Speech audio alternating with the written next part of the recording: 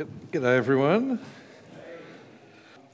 Some passages of scripture are hard to understand. Others are hard because they speak on hard things. This passage manages to be both. So I'm going to pray for us as we begin. So let's pray. Heavenly Father, we pray for me as I preach this passage, that you'll help me to teach it faithfully and clearly. But more than that, we pray for all of us that you will give us minds that are ready to grapple with your word and seek to understand it, but especially that you give us hearts that are ready to receive it in faith and repentance. And we pray this in Jesus' name. Amen. Well, last week we heard a pretty hard-hitting passage of Scripture. Troy preached for us last week.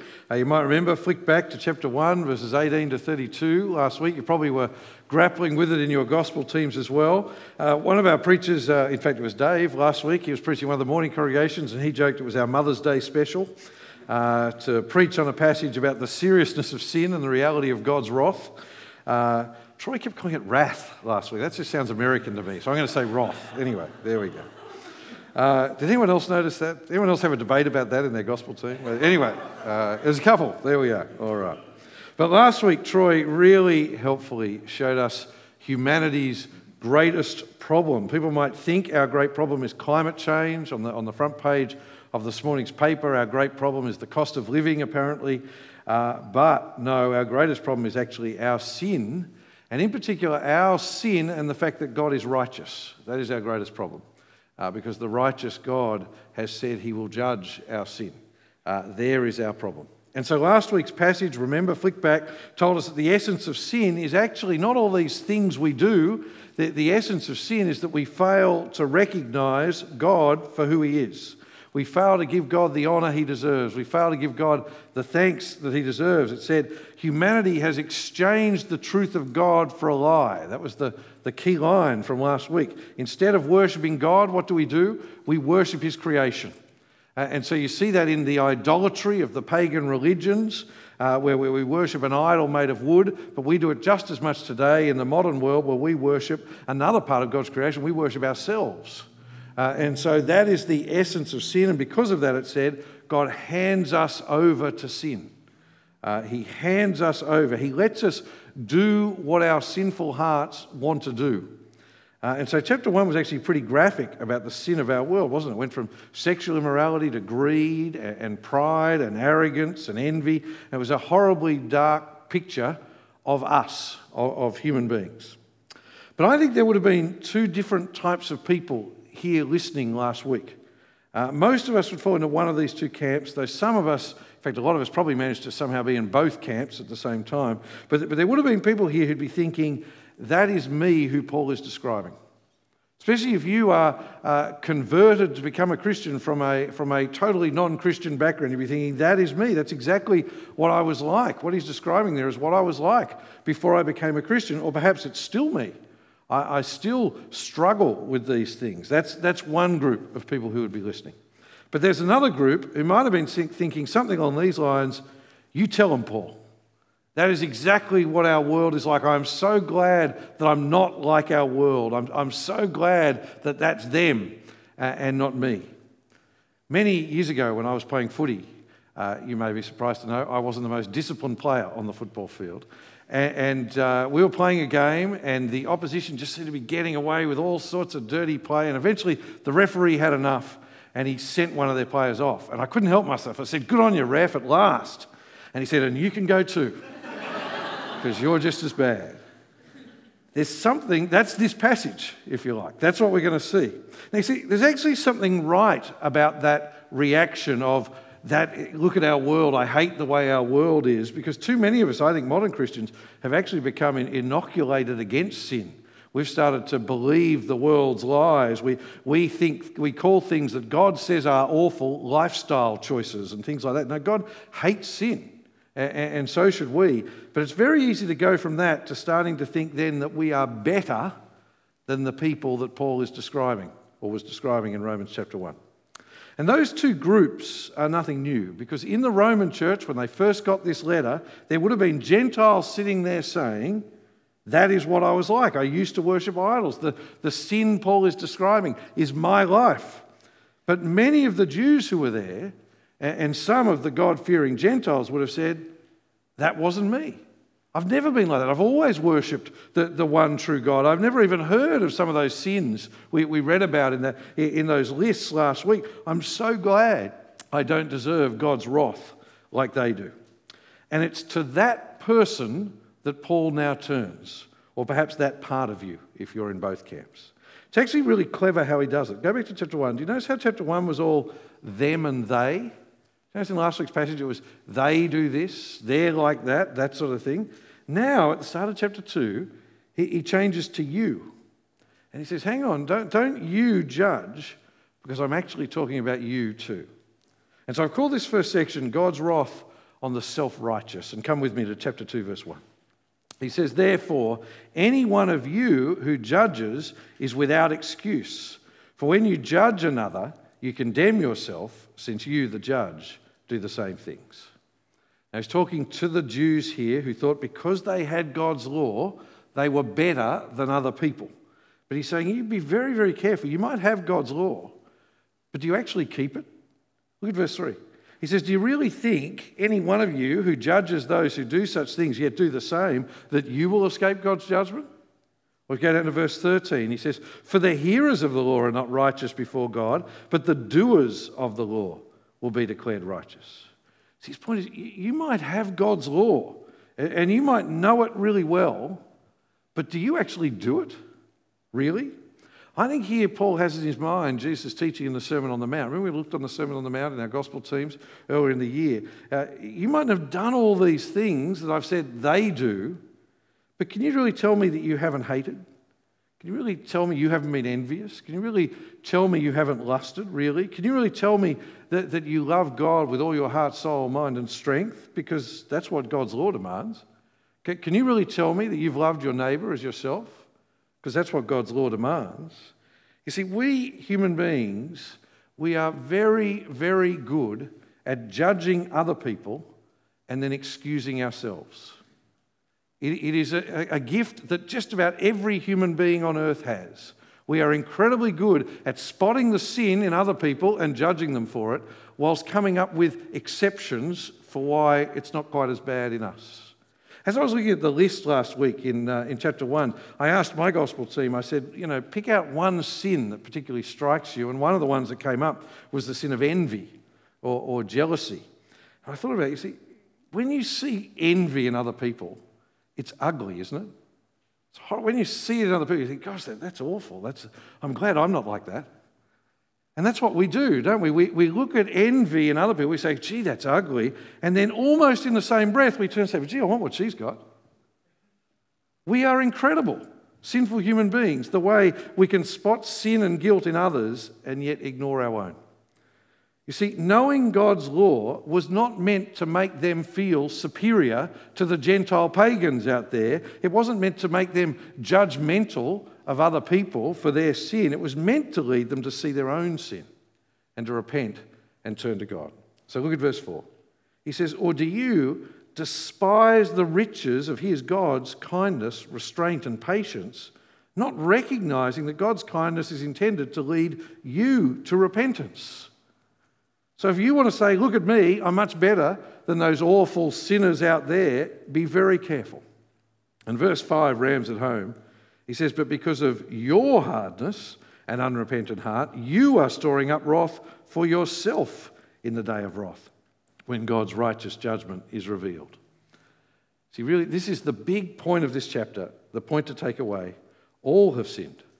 There is no one righteous. All people deserve God's judgment. See, we all have to compare ourselves to others. It gives us comfort to think there's someone further down than me. There's someone who's a worse sinner than me. Paul says, don't worry about them. Worry about yourself. There is a day of wrath. Worry about yourself and what will happen to you on that day. So as hard as it is, let's think about what verse 5 talked about there, what we call the day of wrath. See, last week we saw how God's wrath is actually on display now. As people throw themselves into sin, they think they're showing their freedom, to be what they want to be and do what they want to do. And so they think, look at that, as I kick off the Bible's constraints on me, as I kick off and move away from God, look at the freedom I have. What they don't realise is it's not freedom, it's actually God's judgment on them, handing them over to their destructive behaviour. Troy used the image last week of the father who catches his son smoking and then makes him smoke the whole pack until he's sick. I don't know what the equivalent is with vapes, but you get the point. That the idea is the further we move away from God, the further we move away from God's ideas of right and wrong, we're actually experiencing God's judgment. The more our world actually is a place of despair and of hope. Don't buy the lie that chasing your dreams and chasing the things of this world is fulfilling. It's not. Look at the way as we've moved away as a society, away from God's way of living. What is our world now? It's more and more despairing. It's more and more hopeless. God's wrath is already revealed in our world. But chapter 2 tells us that that's only the beginning. All of history is heading to this one day, a judgment day, the day when Christ will return in glory and he will judge everyone. And it will be a day of wrath. This is why, by the way, we, as a general rule, just preach through the Bible. We just read a book of the Bible, and we look at chapter 1, and then we look at chapter 2, and look at chapter 3. We don't just sort of say, what topic does Phil want to talk about this week? Sometimes we speak about topics, but most often we preach through books of the Bible. The reason for that is, if I was just choosing what I wanted to preach on, I would never preach on the day of wrath. I would on a Sunday, I like people to like me. I don't want, but because that's why we do this, because we need to hear it. No one likes this idea, do they? We all struggle with the idea of God judging all of humanity. But if you think about it, any alternative is far worse. The idea that people get away with things for all eternity is actually a horrible thought. That would mean God does not care. God does not care about justice. There is a day of wrath because God is righteous and God is loving and he cares. And here is the big point our chapter is making. There will be no favoritism on that day. See, the Jews thought they would get special treatment. They actually did look forward to the day of wrath, many of them, because they thought on the day of wrath, we get special treatment, but all those pagans out there will get judged. But no, there's no special treatment. That's what he focused on down in verses 17 to 29. We're not going to look at that closely tonight. You can have a look at it in your gospel teams. So the apostle is saying, no. Whether you are a Jew, whether you're a Gentile, whatever your race, whatever your nationality, it doesn't matter. God is going to judge everyone. So like he says, look at verse 11, there is no favoritism with God. And there is no favoritism because we will all be judged on the basis of our works. Now at this point, I want to say to you, I'm a realist. I know that very, very occasionally when I'm preaching, sometimes people switch off. Not more when other people are preaching, but very occasionally. What I'm going to say to you tonight, please do not do that in tonight's sermon. Because if you don't listen right through to the end, you're going to get things all wrong. And you're going to go away and say, I said things I didn't mean to say. So I just want you to commit to me, you're going to stick with it, however hard it gets, all right? What he's saying here is we will all be judged on the basis of our works. Look at verse 6. He will repay each one according to his works. See, when we stand before God on the last day, whoever we are, God will judge us according to the way we have lived here on earth. And there are two potential outcomes, and you see them in verses 7 to 10. Firstly, there is life. Look at verse 7. Eternal life to those who by persistence in doing good seek glory, honour and immortality. That's one path. But then there is the path of God's wrath. Look at verse 8. But wrath and indignation to those who are self-seeking and disobey the truth, but are obeying unrighteousness. See, if we disobey God's truth, if we put ourselves first, if we are self-seeking, then God's wrath is our fate. Now remember, he's talking about the judgment part here, not how we're saved from that judgment, not yet anyway. So what's the point he's making? He's saying it is not just those sexually promiscuous, evil-loving pagans of chapter 1 who will be judged for the way they have lived. Everyone will be, even you Jews and even you morally superior people who have God's law and think you're so much more righteous than everyone else. Everyone will be judged. There is no favoritism with God. But, someone might say, what about if we didn't know God's standards? Now, I think he's talking particularly here about back in the ancient world, before the coming of Christ, because I think today there is no one here who does not know God's standards. But back then, the Jews had the law. They had the Old Testament. They knew what they were breaking. They knew what they were doing wrong. Other people didn't know what was right and wrong. How is a Gentile living out there to know what God's standards were? It's a good question, isn't it? It's actually one of the most common questions that comes up at the life course as we're sitting there at tables talking to people. And he answered it a bit last week in chapter 1. Do you remember his answer? Your gospel team probably had a spirited discussion about it like mine did on Wednesday night.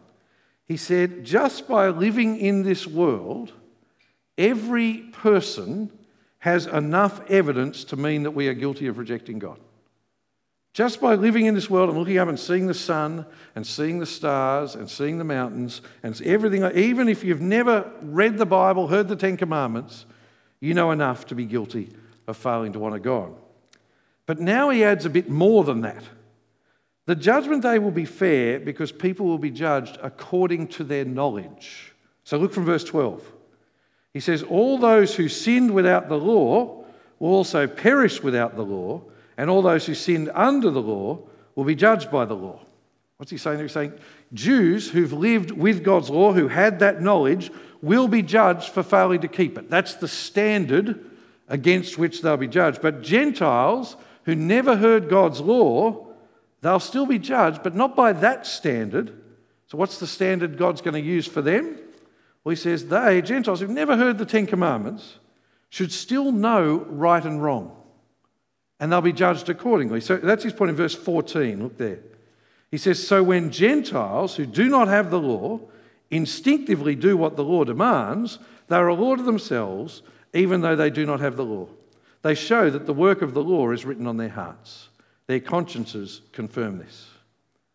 Now stick with me here. The point he's making is a Gentile who's never heard the law still knows right and wrong. They might not know all the aspects of God's law, but they still know right and wrong. You shouldn't need the Ten Commandments to know that God deserves glory and honour. You shouldn't need the Ten Commandments to know stealing is wrong. Keep your hands to yourself. You shouldn't need the Ten Commandments to know you shouldn't lie, you shouldn't be unfaithful, you shouldn't murder. So when we stand before God, we will be judged according to what we know. A Jew who had the law will be judged according to the law. A Gentile who'd never heard God's law will still be judged, but according to what they should understand from what has been revealed to them. But the point is, God is fair. He doesn't judge people unfairly. And more than that, do you notice there in verse 16, God will not just judge according to what we see. On the day of wrath, on the judgment day, we are going to be shocked sometimes by different people, the judgment on different people. Because God judges what people have kept secret. God judges the very thoughts and inclinations of our heart, which is a very, very scary thought. At least it is for me. It's easy to appear moral. It's easy to appear upright to the people around us, but you cannot hide the reality of your heart from God. The reality is there will be a lot of hypocrites who will be exposed on the judgment day. People who have put on a veneer of morality to cover all sorts of secret sins. People who will say, but I was a member of the parish council. I led a gospel team. And God will say, but I know how you treated your family at home. People will say, but I never committed bad sins. But God will say, I know the hate in your heart. I know how you judged people all the time. People will say, but I never committed adultery. And God will say, I know the lustful thoughts you entertained and the pornography you watched in secret. I never stole anything. God will say, I know the way you coveted and you were never content with what I gave you. It's a very sobering thought, isn't it? That is the judgment day. And the whole point of chapter 2 is everyone will face it. And no one will be able to complain it wasn't fair. We won't be able to do that thing we all did to our parents. That's not fair. You won't be able to say that to God. And so as we read this, we're meant to ask, so what will happen to me on the day of wrath? When God exposes the secrets of my heart, when my works are judged against the standards of his law, how will I go? Let me tell you, I will fail. I will fall far short. I will deserve God's wrath. And if you think you won't fail, go back to verse 1 and start reading again because you haven't understood a word I've said. Because that's the whole point of this.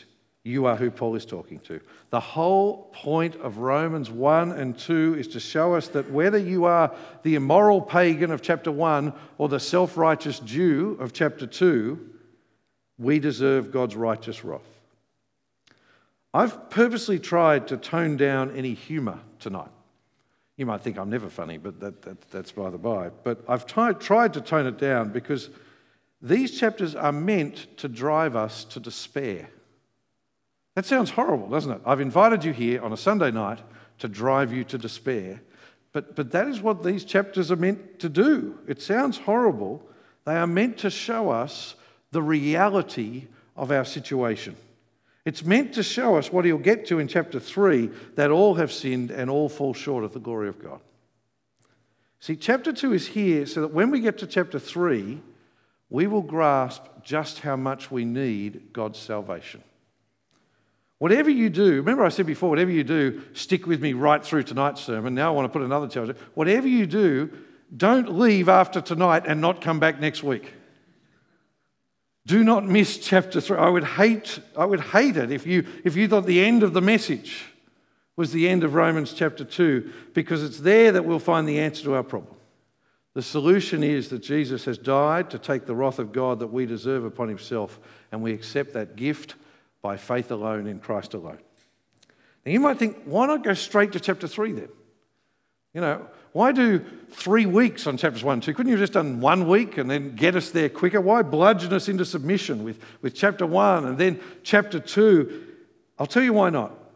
It's because you can only ever understand the wonder of God's grace when you first grasp the depth of your own sin. You can only ever understand the wonder of God's grace when you actually first understand the rightness and fairness and certainty of your own judgment. So you can only understand how wonderful the light is when you have experienced total darkness.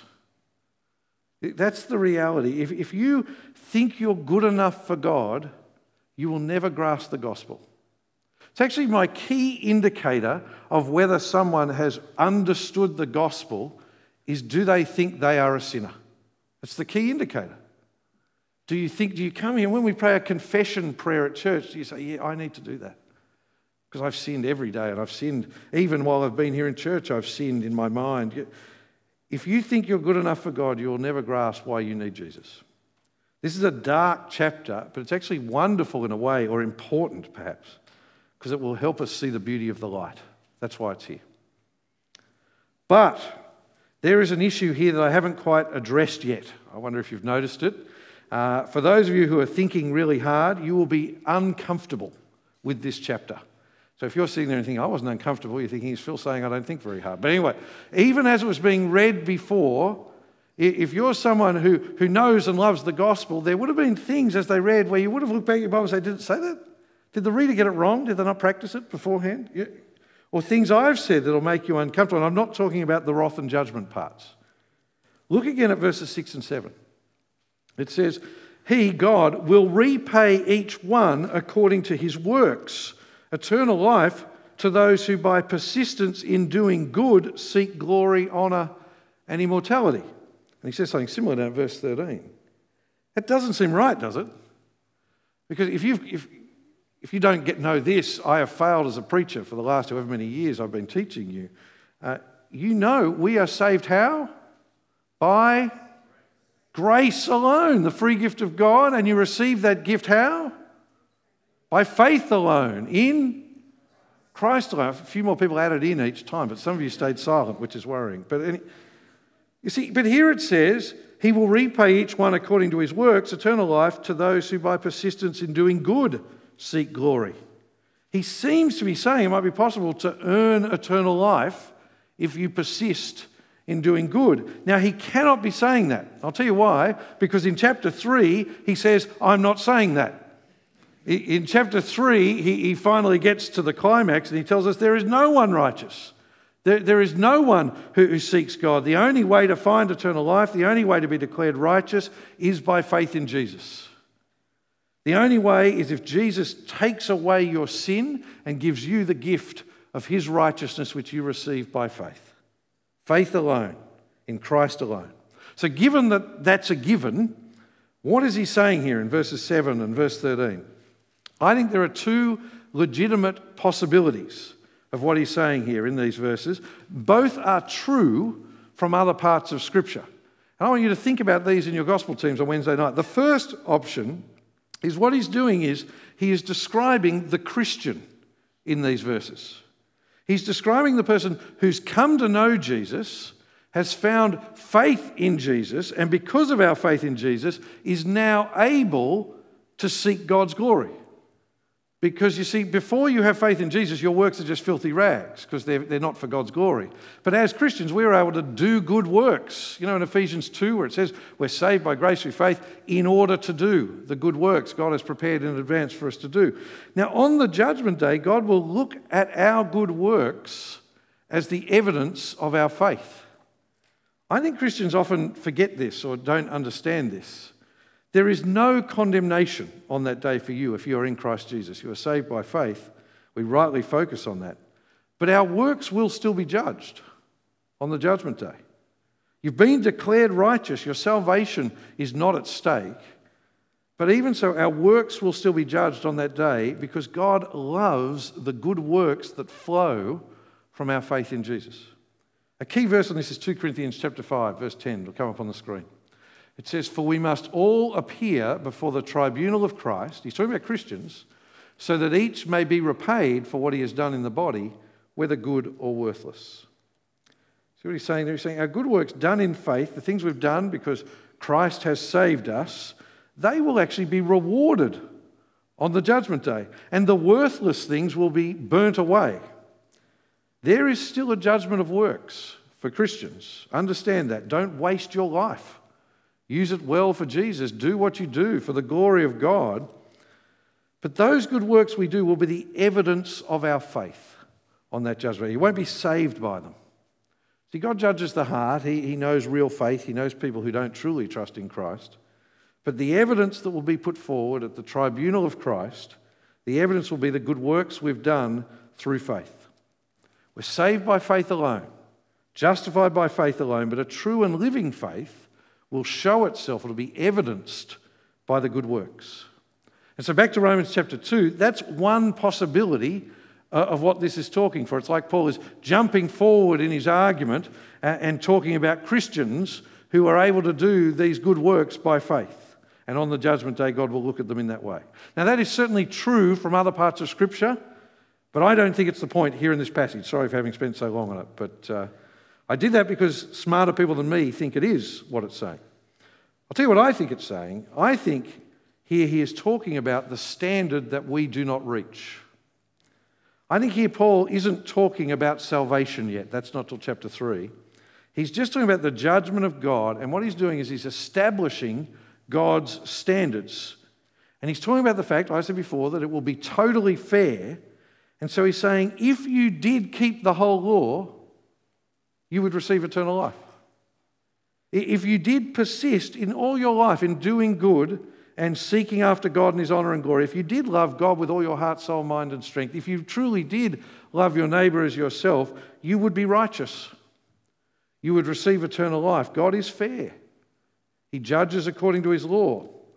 But the problem is, no one other than Jesus does. So when we get to chapter 3 next week, Paul will say, no one truly does seek God and his glory. No one is righteous, not even one. And so our only hope on that judgment day is to trust in Christ and his righteousness. Our only hope is not to try to tell God how righteous we are. Not to try to tell God how we're better than other people.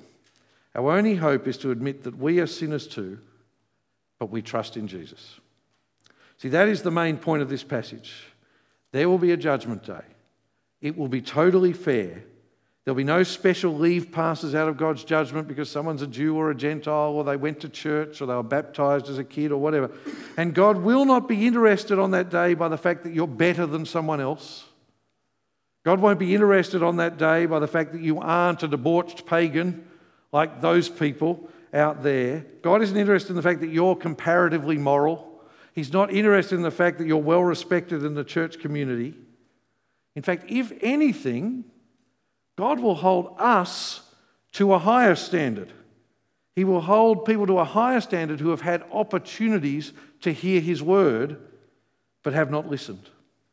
God's judgment will be horrible, but it will be more horrible for the churchgoer who has sat under his word week in, week out, but not turned and trusted in Christ. God's judgment will be more horrible for those who've heard his word and instead of admitting their own sin, have judged other people. This chapter is just a reminder that God hates sin, but he also hates pride and self-righteousness.